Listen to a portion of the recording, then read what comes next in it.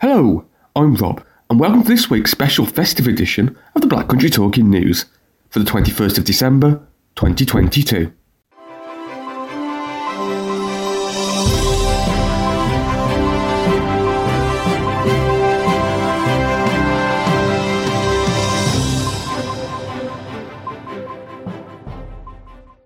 Hello and welcome to the Black Country Talking News, brought to you by the sight loss charity Beacon. We're pleased to confirm that the Talking News is now available via Alexa. Once you've enabled the Talking Newspapers skill, all you need to do is play Talking Newspapers and ask for the Black Country Talking News. Our Talking News service is also available via the free Wireless for the Blind app. It can be found on the Beacon Centre website, www.beaconvision.org/talking-news, as a podcast via services such as Apple or Spotify, or as a free CD. Simply contact Beacon Centre on 01902 880 111. We hope you enjoy this week's edition. Reading this week, we have myself, Rob, Christine, Angela, Ian, Liz, Helen, Mina, Simon, and of course not forgetting Flashback Roger. In this week's edition, we have Tales of Christmas Past from 100 years of our newspaper archives, an update from Beacon, the quiz with Mina, some special festive stories where football was more than just a game, a Jingle All The Way section from Flashback Roger about some of our favourite season or sing-alongs, a look back to 2010 when the weather outside was frightful, some Christmas crackers, and to round us off, 'tis the season for round robin letters. So to help, we have an entertaining guide to navigate us through these upbeat updates. We start this week with a message. Please note that this edition of the Black Country Talking News was the last one of this year and will be returning on the 11th of January 2023. Time now for our first block of nostalgia news, and starting this one off, we have Christine. 1921.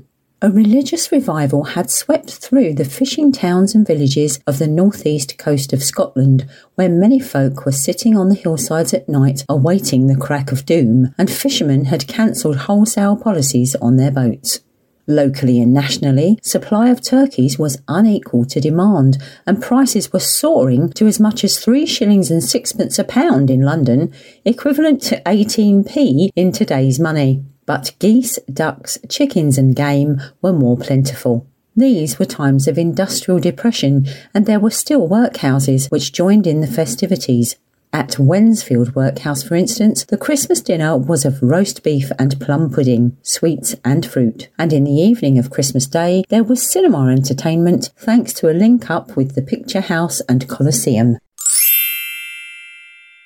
1931. They played league football on Christmas Day back then, and Wolves travelled to Old Trafford, where they were on the receiving end of an unexpected setback in their bid for promotion, losing 3-2 against Manchester United. Attendance was a record gate for the season, 33,000. Wolves were second in the Division 2 table behind Leeds United. Manchester United were in the lower half.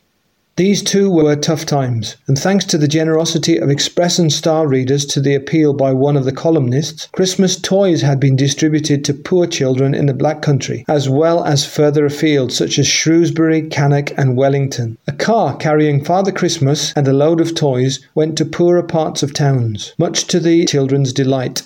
At some houses, plum puddings were left. Touring round Wolverhampton, in several instances in which children with ragged and threadbare clothes were seen playing in the street, the Star van stopped and new clothes were taken out and fitted on the youngsters before the vehicle drove on again. If such a thing happened today, there would probably be arrests.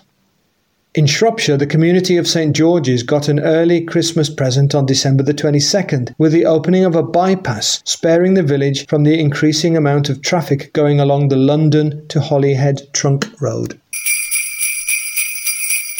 1941. The war was on, and this was probably the grimmest wartime Christmas of the lot, with a series of staggering naval setbacks. In a period of just a few days, the Royal Navy lost 4 battleships and a battlecruiser, starting with the torpedoing of HMS Barham in the Mediterranean on November the 25th. Then, on December the 10th, HMS Prince of Wales, one of the Navy's newest battleships, along with the battlecruiser HMS Repulse, was sunk by Japanese aircraft off Malaya.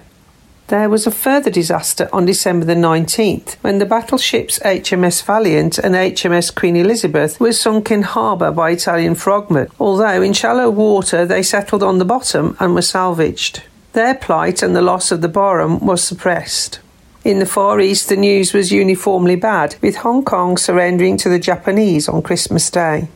Away from the war, panto audiences at the Grand Theatre in Wolverhampton were able to see someone reputed to be the oldest living stage artist in the world, 97-year-old Johnny Watson, who was appearing in Babes in the Wood, in which he had a dog act. He was so old, he was said to be the only living artist to have appeared before Queen Victoria at Buckingham Palace.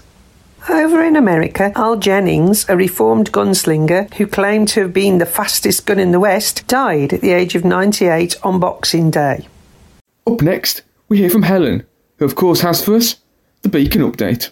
Hi everyone, it's Helen from Beacon, back with your weekly update, our last before our volunteers on our Talking News take a well-earned festive break. First this week, please don't throw away any of the stamps from any Christmas cards you might receive in the coming weeks. We can use them to raise funds to support people impacted by sight loss. You can drop them off in any of our shops or our Sedgley Centre and make a difference for people in your community. If you'd like to find out more, you can always give us a call on 01902 880 111 or email inquiries@beaconvision.org. Now, in the run up to Christmas, we've got a campaign on social media to highlight the impact that sight loss can have on someone during the festive season. Our members have told us that some of the things they miss include not being able to see the twinkling lights on a Christmas tree or the faces of loved ones as they open gifts. We want to be able to help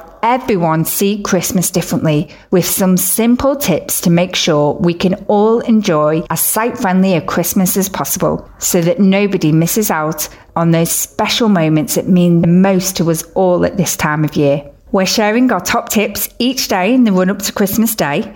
Would you like to hear one now? Well, it's all about how you can make your Christmas dinner a bit easier. As you'll know, a dinner table can be really tricky to navigate if you're impacted by sight loss. So to help people make the most of any sight they have, our hospitality team are currently trialling colour contrasting plates, which are easier for people to see. You can try it at home by using your own brightly coloured plates. If you'd like to help us change the way we all see Christmas, a donation of £3 could support us to offer around 15 minutes of digital training, helping someone with sight loss have a more accessible Christmas this year and beyond. To donate £3, text Beacon Xmas, that's Beacon Xmas, to 70085. Text cost £3 plus one standard rate message. Last this week, would you like to see what you could make possible with a career in care?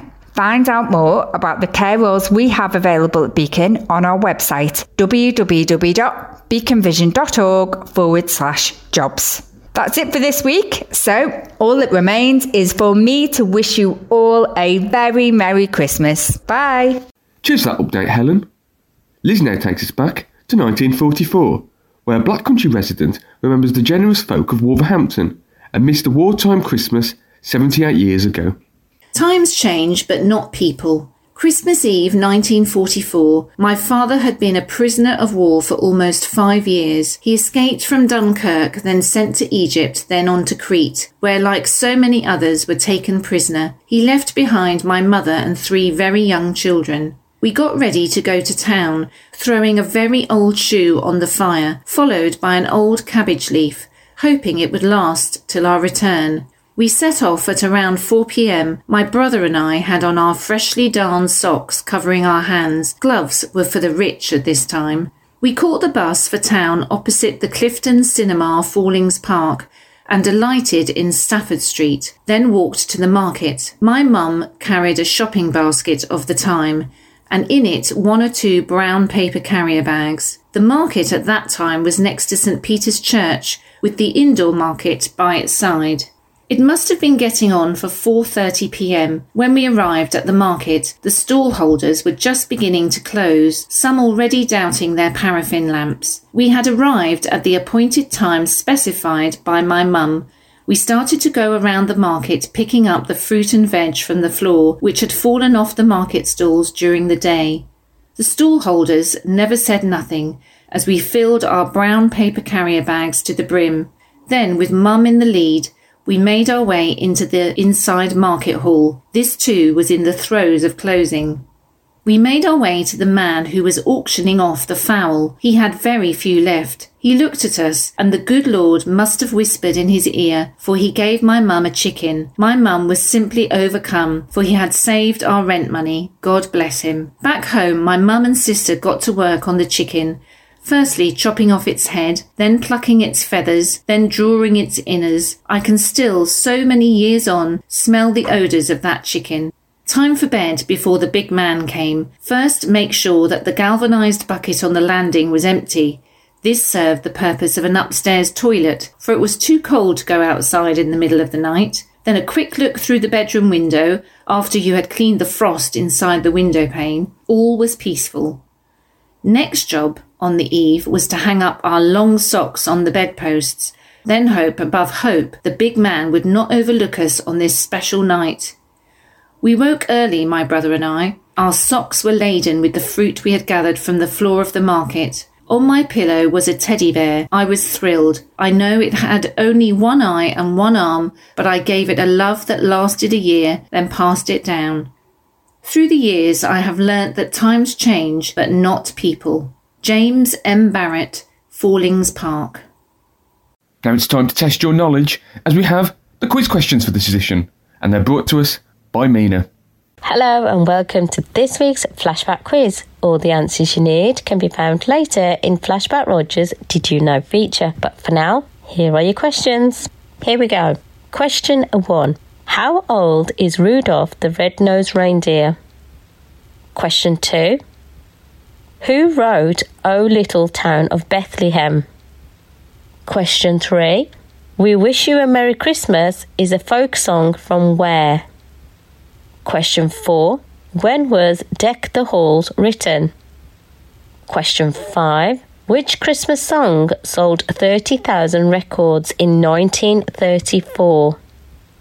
And finally, question 6. What was the original title of Jingle Bells? I will be back later in the show with the answers, but for now, best of luck. Cheers for those questions, Mina. I'll get my mind working on those. Up now, however, it's another block of news. 1951. Dudley Hippodrome made history of sorts on December the 22nd when a BBC team arrived at the performance of Cinderella in the first case of a panto being televised live from a provincial theatre. These were still days of post-war rationing, and it was reported that more people than ever in the West Midlands were deserting the traditional Christmas at home by the fireside, with hotels and guest houses reporting the busiest Christmas rush for years. Hotels in large towns and country districts alike had been forced to turn away hundreds of applications for accommodation on Christmas Day.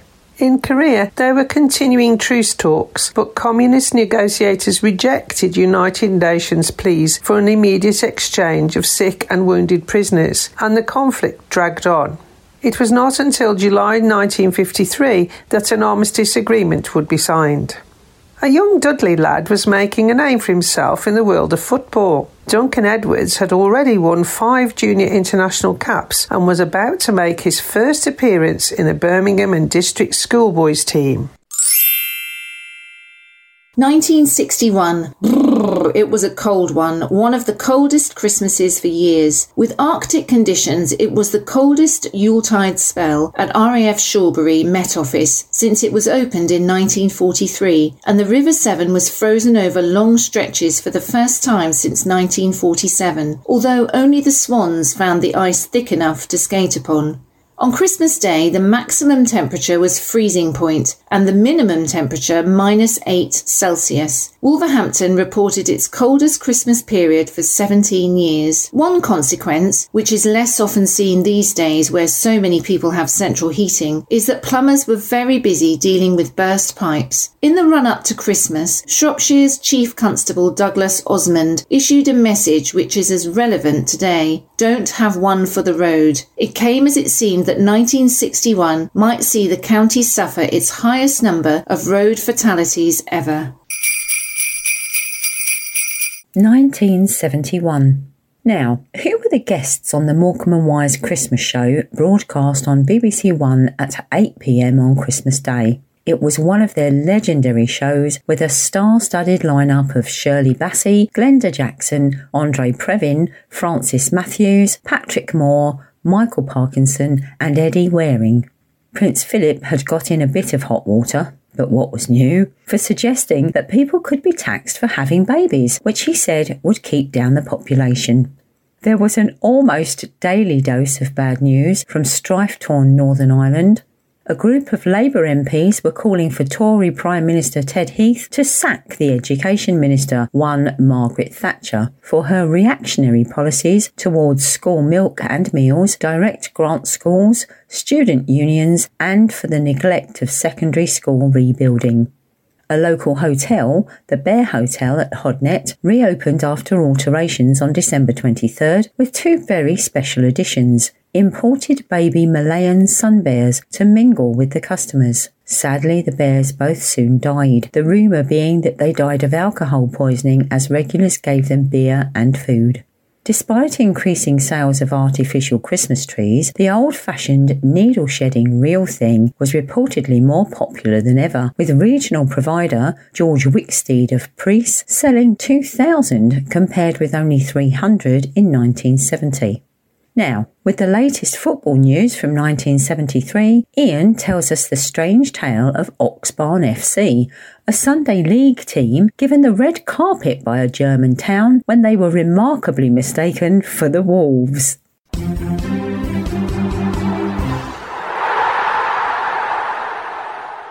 As their battered minibus, its rusted exhaust belching fumes, entered the German carnival city of Mainz, its passengers, nursing hangovers from the boozy beer keller excesses of the night before, sensed something was awry, badly awry. Posters that appeared to adorn every street stirred the first feelings of unease amongst the ragtag band of green-gilled Sunday footballers. "Can you believe it?" said one, craning at a flyer through dirty windows. "That's a coincidence. Wolves are playing here today too."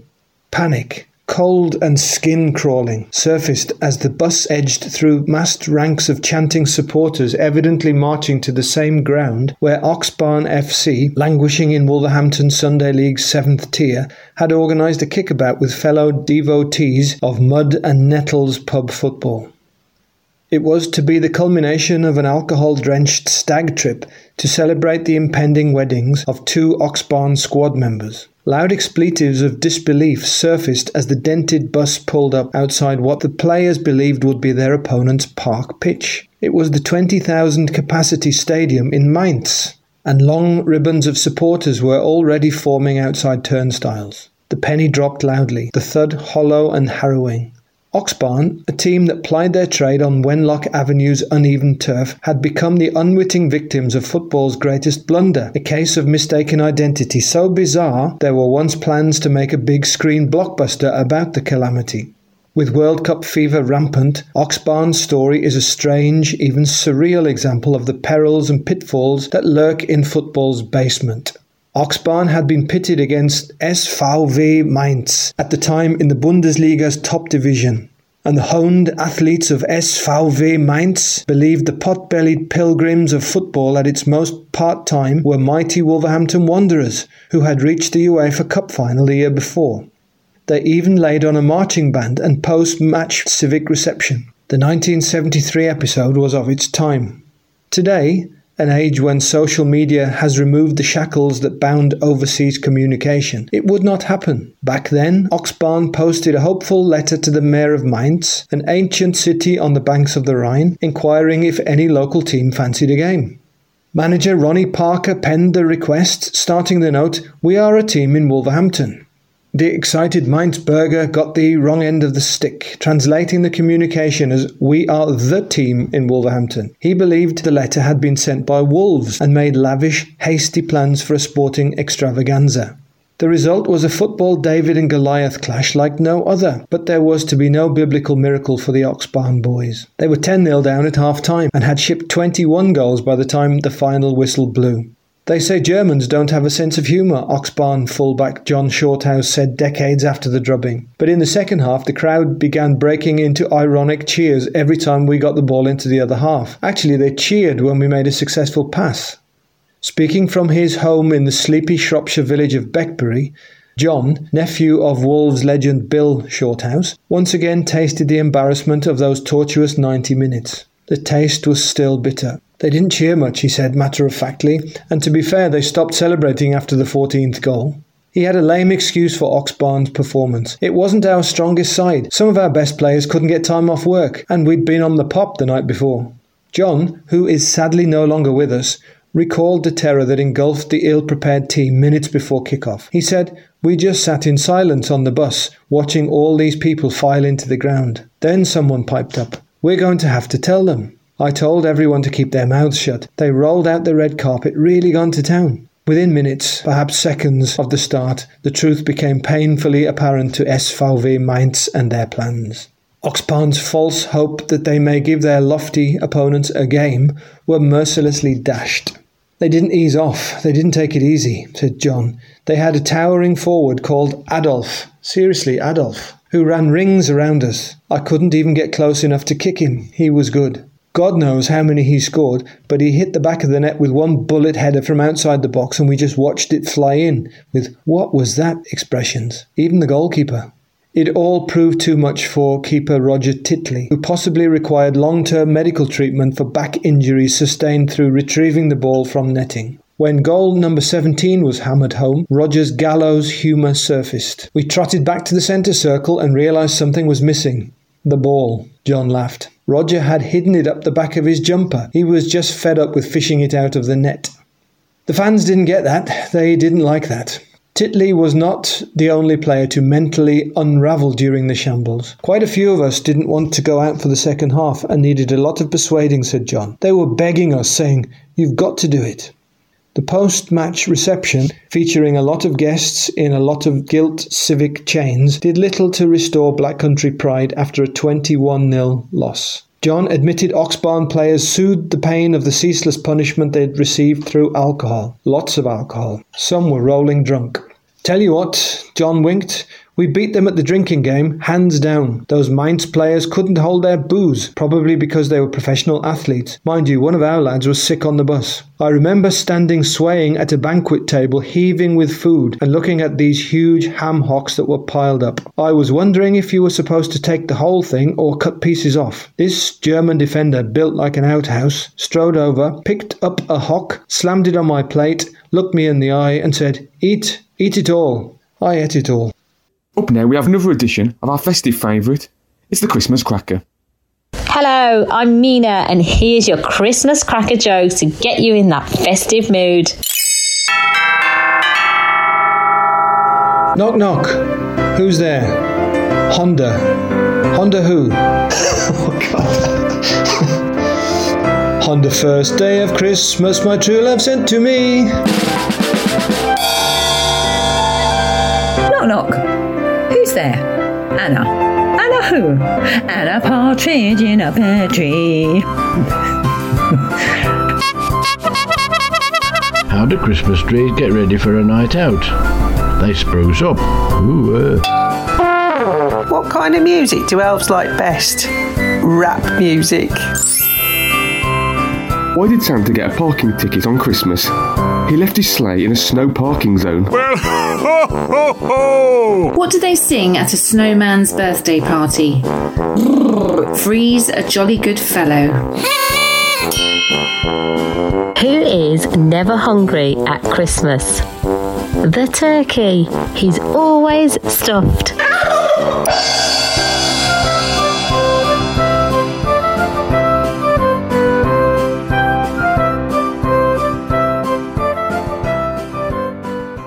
You're listening to the Black Country Talking News. And now we have our final block of news for this edition. 1981, that thing you've been dreaming of, just like the ones we used to know. Yes, it was a white Christmas. Now, we can't give you exact local details, but information from the Met Office confirms there was a widespread white Christmas across the UK, including in the Midlands, with only South West England and Northern Ireland missing out. In any event, the region had seen the coldest December since 1890, with a combination of cold and snow not exceeded since 1878, and there would be more to come in the new year, with Edgemond seeing the lowest temperature ever recorded in England of minus 26.1 Celsius, that's minus 15 Fahrenheit, on January the 10th, 1982. Just before Christmas, there was a terrible disaster when the 8-strong crew of Cornwall's Penlee lifeboat died in trying to rescue the crew of the cargo vessel, the Union Star, which was in difficulty in terrible conditions. All 8 on the Union Star also perished. The Princess of Wales, rapidly becoming a fashion icon, set the fashion accessory business in a spin by wearing a Dr. Zhivago-style coat, burgundy leather boots and furry muff on a snowy royal visit. Santa was spotted being put through the test with many playful tugs of his beard as he did the rounds at all local hospitals, taking orders for what the children wanted for Christmas. And after Christmas came the sales, including a sale lunch at regional department store Rackham's, of all for just £1.50, soup or fruit juice, salad with ham, cheese or egg and a hot jacket potato, fresh cream trifle and a Rackham's coffee with cream to round it off. 1991. The Soviet Union passed into history. The bloc collapsed with 11 of the former Soviet republics establishing the Commonwealth of Independent States. On Christmas Day, Mikhail Gorbachev announced his resignation as president of the Soviet Union and made a farewell speech. On the domestic financial front, the pound hit its lowest level since Britain joined the European exchange rate mechanism, which was a sort of preliminary step on the journey to the euro, although Britain pulled out of the ERM in 1992 and never did join the euro. The interest rate in the UK was running at 10.5%. Local church leaders united to criticise a deplorable increase in Sunday trading and called on the government to step in and penalise those who try to flout the law. It should be a day of relaxation and a special day for worship, they said. 2001. Pop superstar Robbie Williams celebrated a double Christmas triumph, beating off a spirited challenge from pub crooner Gordon Haskell to claim the coveted Christmas #1 spot with Something Stupid, in which he was accompanied by Nicole Kidman. Robbie also held on to the top spot in the album chart with Swing When You're Winning. Only Fools and Horses, the classic BBC One comedy series, was the clear winner in the Christmas ratings war. Unofficial estimates pointed to 20.3 million viewers tuning in to see the return after 5 years away of Del Boy and Rodney, compared with 12 million attracted by ITV1's top programme, the soap Coronation Street. There was a wave of last-minute panic buying of Christmas presents, with 9,000 people walking through the door of Telford Shopping Centre in the first 15 minutes of trading on Christmas Eve. Meanwhile, Harry Potter author J.K. Rowling was reported to have conjured up the conclusion to her world-beating series of books about the teenage wizard. 2011. Queues of bargain hunters formed outside Next shops in Telford and Wolverhampton from well before dawn on Boxing Day, which was a Monday. And, in a sign of changing times, Argos, John Lewis and Marks & Spencer were among stores which had started their sales online as early as Christmas Eve. The Duchess of Cambridge was the centre of attention as thousands watched members of the royal family attend the Christmas church service at Sandringham, with police saying scenes were reminiscent of Diana days. It was Kate's first Christmas as a member of the royal family. Less happily, in his most serious health scare to date, Prince Philip spent Christmas in Papworth Hospital near Cambridge, being treated for a blocked coronary artery, but was said by Buckingham Palace to be in good spirits. Christmas Day was unseasonably mild, with temperatures across the country ranging from 9 degrees centigrade at Carter House in the Scottish Borders to as high as 14.5 degrees centigrade in Aberdeen, making it close to the warmest Christmas Day on record. That was 15.6 degrees centigrade or 60 degrees Fahrenheit recorded on December the 25th in both 1896 and 1920. Up now, it's trivia time, brought to us by Flashback Roger and his Did You Know feature.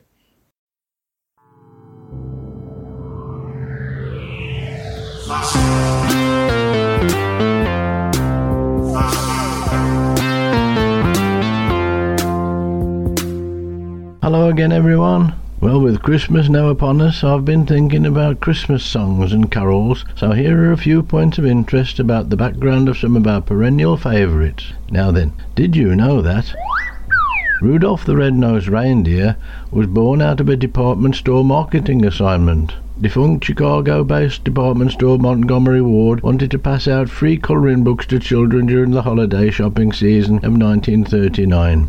Copywriter Robert L. May was tasked with writing a poem to go in the booklets, but it was 10 years later, in 1949, that the poem was set to the now familiar music. And O Little Town of Bethlehem was written by Boston minister Philip Brooks, who spent the Christmas of 1866 in Bethlehem. Inspired by his pilgrimage, he wrote the poem O Little Town of Bethlehem in 1868 for the Sunday school at his parish of Boston, USA. In England, O Little Town of Bethlehem is better known to the tune called Forest Green. We Wish You a Merry Christmas is a folk carol from the West Country. It was sung by carolers, or mummers as they were called in the 19th century. Children who sang carols from door to door, expecting treats in return, such as Christmas pudding, which is often contains sweet ingredients like figs. Deck the Halls is a Welsh New Year carol dating from the 16th century, its Welsh title being Nos Galan. The song gained popularity after it was published in John Thomas's Welsh Melodies of 1862. However, there were English lyrics which were an attempt to translate the Welsh, rather than a new poem altogether. What the two texts have in common, though, is a goodly quantity of fa-la-la-la-las. Santa Claus is Coming to Town. It's a well-used Christmas song written by J. Fred Coots and Haven Gillespie. The earliest known recorded version of the song was sung by banjoist Harry Lesser and his band on October the 24th, 1934. It became an instant hit, with orders for 500,000 copies of sheet music and more than 30,000 records sold within 24 hours. And Jingle Bells has its root in America too. Legend says that the song made its debut in 1850 in Medford, Massachusetts, and it was composed by James Lord Pierpoint, who was a native of the town. He wanted to write something to commemorate the town's annual sleigh rise around Thanksgiving. He published the song in 1857 under the title One Horse Open Sleigh. Well then, I hope that a few of you are prompted to burst into song by this week's festive offering. If not, then I'm sure that you will sometime over the holiday. No doubt I will when I've been lubricated enough, I expect. Any road up, look, I'm off now for the last time this year, but I'll be back on the 11th of January. So for now, I wish you all a very, very Merry Christmas and a Happy New Year. Ta-ra a bit. Ta-ra.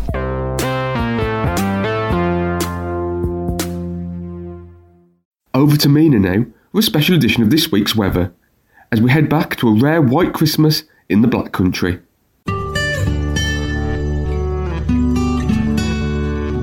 Flashback to 2010, a rare white Christmas in the Black Country. It was the coldest December since nationwide records began 100 years earlier, going down in history as one to remember. But good gloves, stout boots and a flask of tea were all the hardy workers of the Black Country needed to carry on their duties despite wintry weather.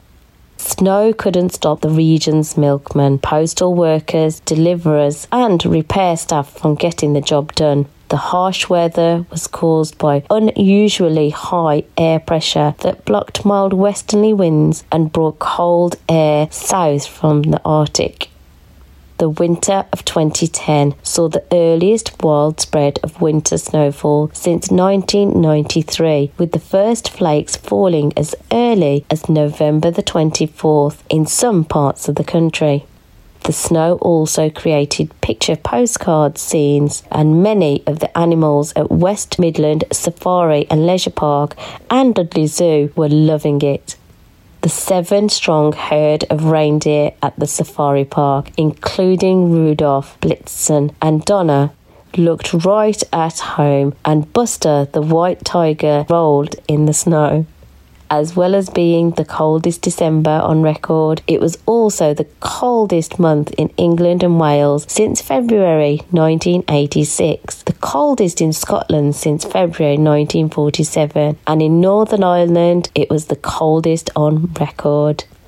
The average temperature for December was 1 Celsius, which was significantly colder than the long-term average of 4.2 Celsius. The month was cold and snowy, but it was also relatively dry and sunny, the Met Office said. Analysis showed it was the third driest December since records began in 1910, with just 38% of the expected rain falling during the month, and the third sunniest in series of records dating back to 1929. Well, that sounds like hats and gloves weather to me. Up now, we're a football feature from Ian about the legendary Christmas Day kickabout in 1914.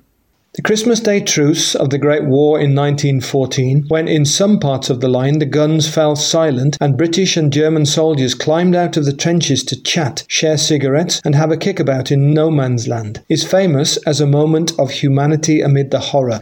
Local historians Richard Percehouse and Ben Cunliffe have researched the part soldiers from the North Staffordshire Regiment and South Staffordshire Regiment, which will have included many from the West Midlands and the Black Country, played in that brief oasis of peace on the Western Front.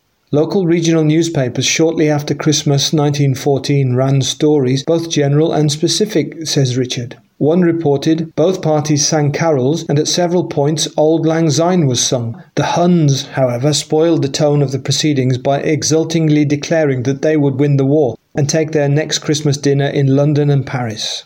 The Staffordshire Advertiser, dated February the 27th, 1915, ran a story under the headline, "Played the Germans at Football." It included an interview with drummer Arthur E. Salt of the 1st North Staffordshire Regiment. It quoted him as saying, "We gave them a 24-hour armistice on Christmas Day. Of course, during the day we paid compliments and had a sing-song. They said they would sooner be in London or anywhere except where they were. Well, we had a football contest and England won 2-1. We parted on best of terms and at night started on our usual game as butchers of war." Richard says the same newspaper, dated December the 31st, 1914, had run a story from a different part of the front about a Midlands-based football player, gunner Herbert Smart, serving in the 5th Battery Royal Field Artillery, who had written home about the interchange of courtesies between British and Germans on Christmas Day. The Germans had a Christmas tree in the trenches and Chinese lanterns along the top of a parapet. Gunner Smart had written, "Come over," said one German soldier, "I want to speak to you." We didn't know how to take it at first, but one of us went over, and as no harm befell him, others followed. But our commanding officer would not let more than 3 at a time go. I went out myself on Christmas Day and exchanged some cigarettes for cigars. The soldier I met had been a waiter in London and could use our language a little. He says they do not want to fight. An unnamed officer in the South Staffords, writing home to his wife in Penn, Wolverhampton, told how on Boxing Day he and a fellow officer walked down to the trenches the regiment were about to occupy. He added, "It was very funny yesterday, Christmas Day. The soldiers showed themselves over the top of their trenches, which are only 50 yards off, and held their hands up and then got on top of the trench and sent men out halfway towards our lines. After this, a few of us thought it would be just as well to shake hands and exchange cigarettes with them. We called them and met a few halfway between the trenches. They put down the cigars on the ground and they were jolly good sports too. One fellow found a top hat and frock coat and he was dancing about in it. On Christmas Day we had a football out in front of the trenches and asked them to send a team to play us. But either they considered the ground too hard, as it had been freezing all night and was a ploughed field, or else their officers put the bar up. One of our side went out and they shook his hand and said, "Let us have a day off as it is Christmas and we won't do any shooting," and told our people they could go out and bury their dead and they wouldn't shoot. Many of those who took part in or witnessed the truce were destined to join the dead. In a last letter completed just 2 days before he was shot dead, King's Shropshire Light Infantry officer Captain Robert Patrick Miles, who was 35 and attached to the Royal Irish Rifles, described the events. Friday, Christmas Day. We are having the most extraordinary Christmas Day imaginable. A sort of unarranged and quite unauthorized but perfectly understood and scrupulously observed truce exists between us and our friends in front. The funny thing is it only seems to exist in this part of the battle line. On our right and left we can hear them all firing away as cheerfully as ever. He wrote that he was disappointed to see that there were a cheery lot of fellows. I had hoped to see a collection of living skeletons half covered with rags, animated toast racks in uniforms. They are distinctly bored with the war and do not seem to have been impressed by the famous hymn of hate that we read with so much glee in the Daily Mail. In fact, one of them wanted to know what on earth we were doing here fighting them. In Captain Miles' sector, the truce continued on Boxing Day. They simply disregard all our warnings to get down from off their parapet, so things are at a deadlock. We can't shoot them in cold blood. I cannot see how we can get them to return to business. When 3 British artillery shells landed on the German trench, I'm dashed if a couple of them didn't come over and complain about it. Didn't seem to think it was playing the game at all. The letter ended on December the 28th, 1914. Captain Miles was shot dead while he stood giving orders in the trenches on December the 30th. Richard says depending on the positions of the trenches, some of the truces continued for several days and even weeks. Many generals on both sides in the main thought it was madness to fraternize on Christmas Day and beyond. The men and officers who shared cigarettes, cigars, chocolate, bread, schnapps, or strong navy rum also exchanged addresses and regimental buttons from their coats and tunics. They sang Silent Night Across No Man's Land to each other, to the same tune but in their own languages. They reflected on where the true madness lay, behind the lines in the general's chateau. Have you done any good at the quiz this week? Well, now's the time to find out, as we have the quiz answers. Hello, and here are your answers for this week's flashback quiz. Feeling confident? How will you score? Let's see. Question 1. How old is Rudolph the Red-Nosed Reindeer? And the answer here is 73, as the first publication of Rudolph was in 1949. Question 2. Who wrote O Little Town of Bethlehem? And the answer here is Philip Brooks. Question 3. We Wish You a Merry Christmas is a folk song from where? And the answer here is the West Country. Question 4. When was Deck the Halls written?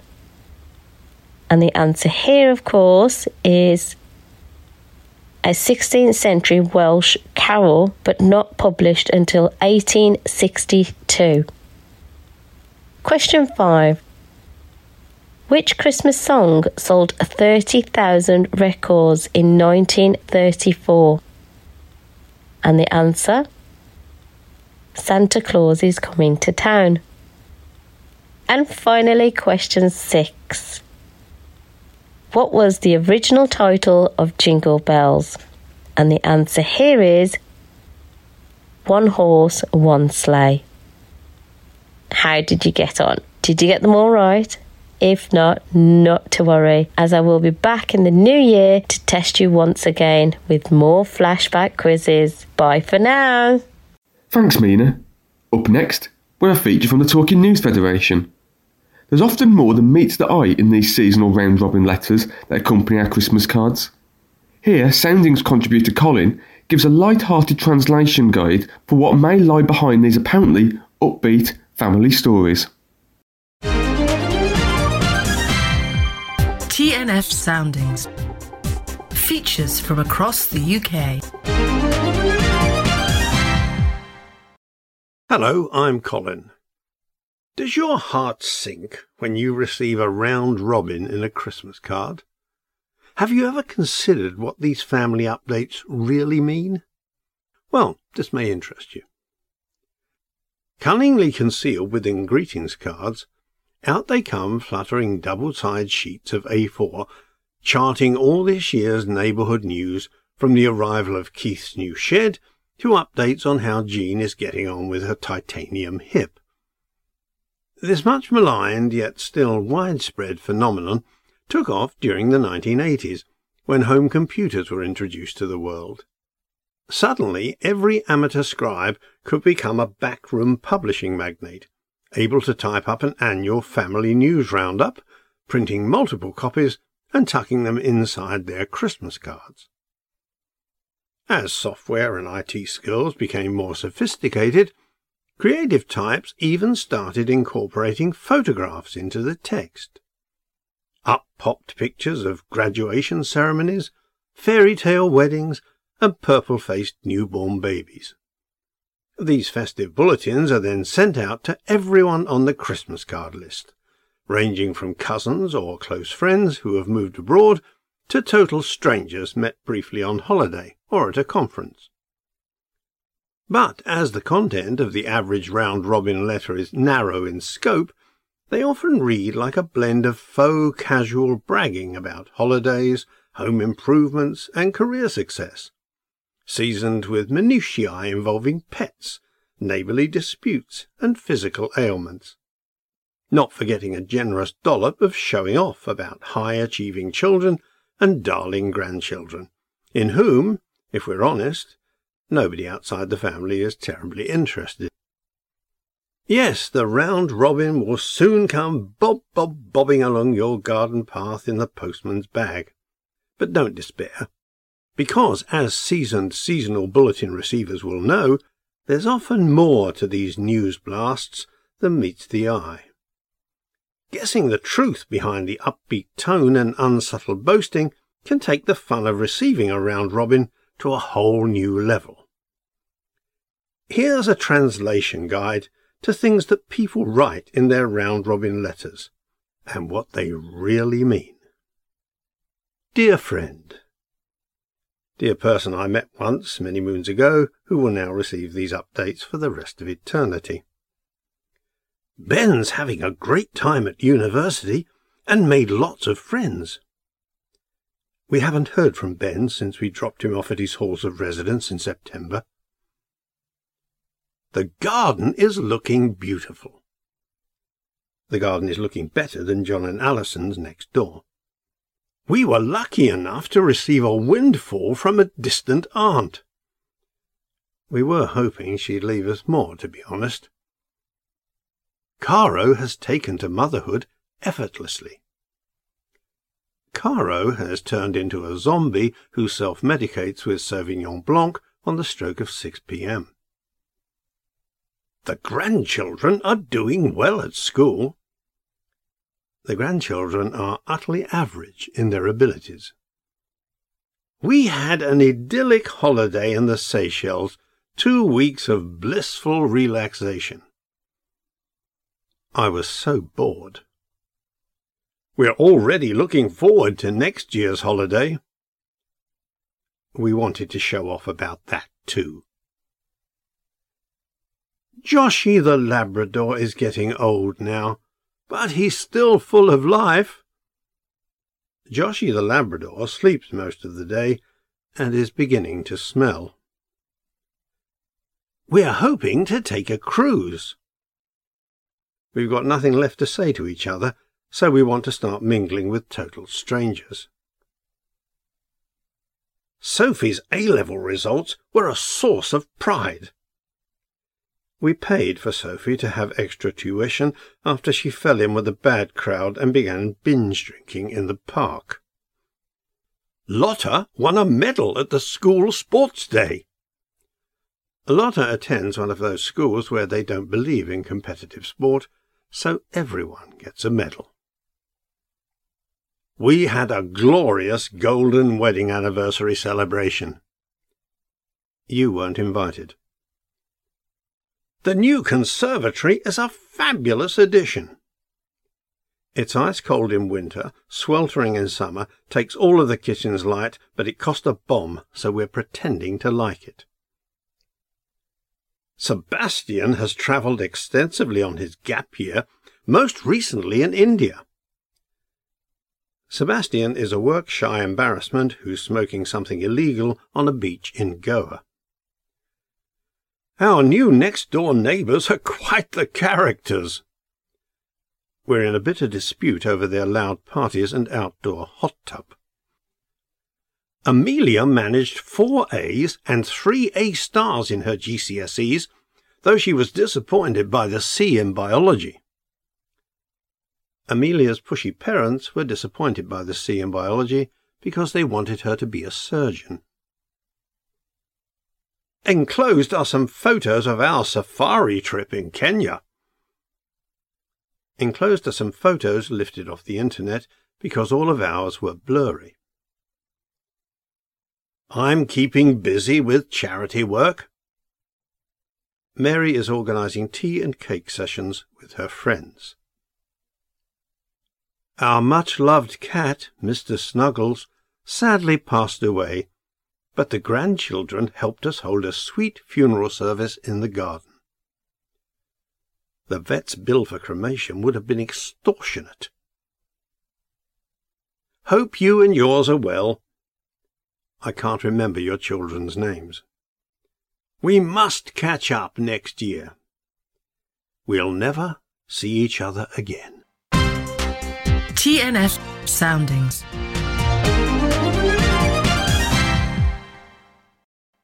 So that's it for another edition of the Black Country Talking News.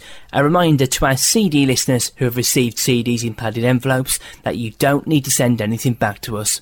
If you have a sight loss tip or someone you would like to wish a happy birthday to, just say hello to, maybe even a poem or talking book you would like reviewed, then please get in touch with us at the Beacon Centre. Call 01902 880 111. Email bctn@beaconvision.org or write to us at the Black Country Talking News, Beacon, Wolverhampton Road East, Wolverhampton, WV4 6AZ.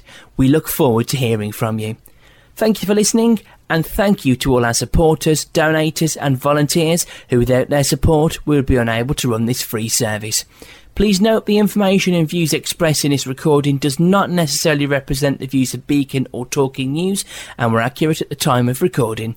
Mentions of goods and services does not imply endorsement, and whilst every care is taken to supply accurate information, Beacon and Talking News do not undertake liability for any errors. So it's goodbye from all of us. Stay safe, have a good week, and we look forward to bringing you next week's edition of the Black Country Talking News. Ta-ra!